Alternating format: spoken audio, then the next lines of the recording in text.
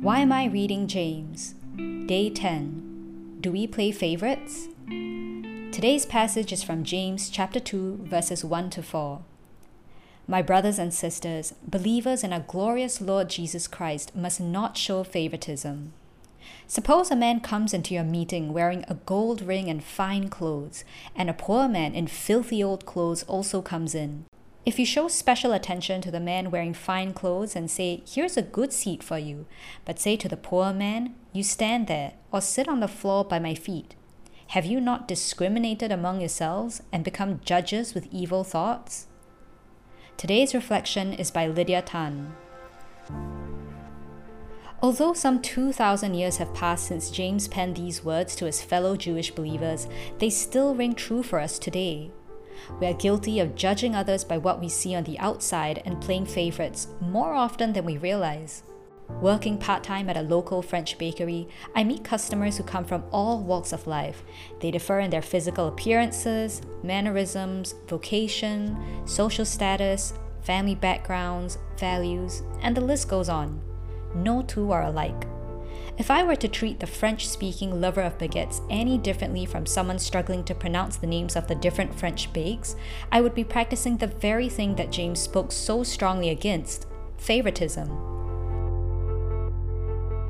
In layman terms, it means according someone special attention or privilege at the expense of another. Favoritism involves elements of discrimination, prejudice, and bias. It would probably surprise us how much of our daily interactions with those around us are shaped by our hidden biases and subtle preconceived notions, much of which can be attributed to our culture, upbringing, and the environment we grow up in. With that, we knowingly or unknowingly come up with our own standards of assessing whether someone is worthier of our love, attention, and admiration than another. Instead of abiding by God's perfect standard of love, we apply our own tainted criterion. Unlike us, God looks beyond the superficial and is most concerned with the state of our hearts. It is not our physical appearance, talents, accomplishments, reputability, etc. that matter to Him, but rather who we are on the inside. The truth of the matter is this: in God's eyes, we are all equally broken, undeserving sinners who are in desperate need of His grace and mercy. This truth needs to sink into our hearts in order for us to stop practicing preferential treatment.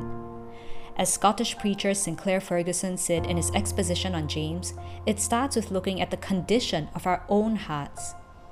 If I don't see my own heart and my own need, then I'll never be able to see the hearts and needs of others.